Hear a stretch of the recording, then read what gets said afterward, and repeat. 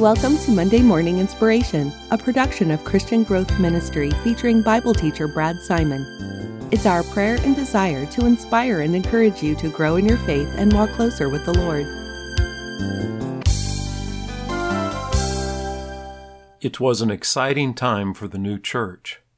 Despite being barely a few months old and not yet having a regular place to gather to worship, the church had grown rapidly. Because of the message the church preached, every day more people were coming to Jesus Christ and accepting Him as their Lord and Savior. The overwhelming response to their message invigorated the leadership, and they proclaimed the Word of God with boldness. But then it happened. 2 of the leaders were arrested and thrown into prison because they were converting the community away from the established religion of the country. Preaching Christ was not specifically against any law, yet it greatly annoyed the ruling authorities. Finding no cause to arrest them, they ordered the men not to speak or teach about Jesus. After threatening them further and severely warning them to stop, the men were released from prison. What happened next stands as a marvelous example for all Christians to follow in times of difficulty. The first thing the Apostle Peter and John did upon their release was to gather with other Christians and pray. And God answered in thunderous applause. When they had prayed, the place where they were assembled was shaken, and they were all filled with the Holy Spirit and began to speak the word of God boldly. Acts 4:31.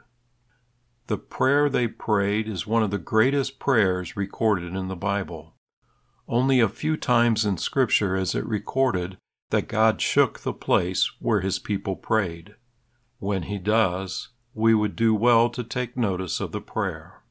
We can learn a great deal about the power of prayer, not only from what they prayed that day, but from also what they did not pray for.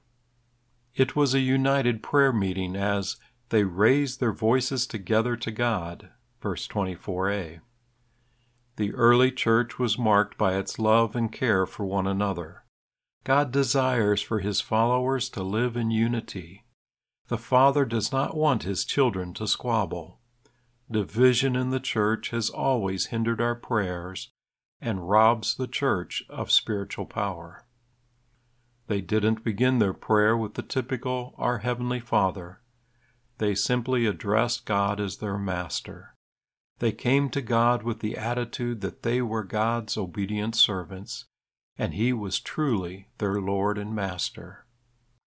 Powerful prayers do not come from telling God what we want done, but asking God to do His will in and through us.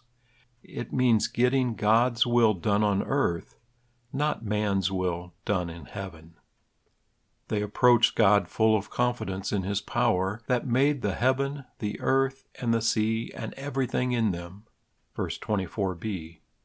They prayed knowing God was in control, and He alone had the power and authority to do miraculous works.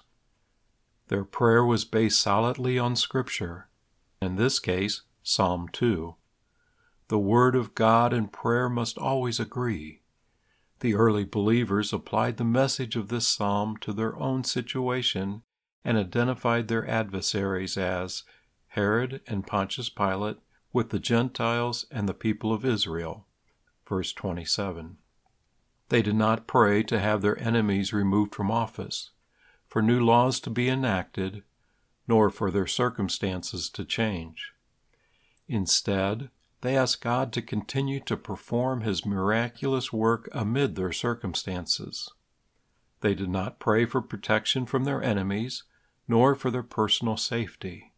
They only asked that God would strengthen them to speak with boldness despite the opposition, and that God's work of ministry would increase. And now, Lord, consider their threats, and grant that your servants may speak your word with all boldness, while you stretch out your hand for healing, and signs and wonders are performed through the name of your holy servant, Jesus. Verses 29 and 30. Pastor Phillips Brooks said, "Do not pray for easy lives. Pray to be stronger men. Do not pray for tasks equal to your powers. Pray for powers equal to your God-given task. Then the doing of your work shall be no miracle, but you shall be a miracle. Every day you shall wonder at yourself, at the richness of life which has come to you by the grace of God." The early church prayed that God's servant, Jesus Christ, be glorified. It was His name that gave them the power to minister, and His name alone deserved the glory. They prayed that God would continue to manifest His supernatural power, and He stamped an affirmative answer on their request by shaking the place they met with an earthquake. If we today want revival in our churches, to see the Spirit of God move in our communities as He did in the first century church, then we must begin to pray as they prayed. God is still willing to answer in mighty power if only we are ready and willing to pray. Civil War chaplain E.M. Bonds wrote about prayer in the church over 100 years ago, yet his insightful words are as relevant today as ever. Listen carefully as you hear what he wrote. The church is looking for better methods. God is looking for better men. What the church needs today is not more or better machinery, not new organizations or more novel methods. She needs men whom the Holy Spirit can use, men of prayer, men mighty in prayer. The Holy Spirit does not flow through methods, but through men. He does not come on machinery, but on men. He does not anoint plans, but men of prayer. Let us pray. Dear Father, we are humbled by the boldness of the apostles to speak your word amid such opposition. Forgive us for all the times we can only think of our personal needs and the physical well-being of those around us, and give little to no thought of the spiritual needs of those we meet. May your Holy Spirit open our eyes to see the work and ministry you have for us to accomplish.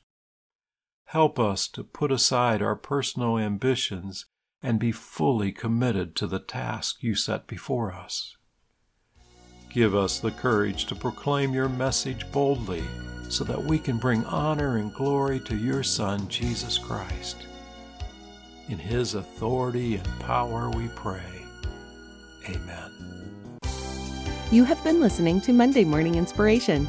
We pray you were inspired by today's podcast and encourage you to subscribe on your favorite podcast app. If you enjoyed this episode, please leave a rating and review and share it with your friends. For more information, go to ChristianGrowthMinistry.com. Thank you for listening.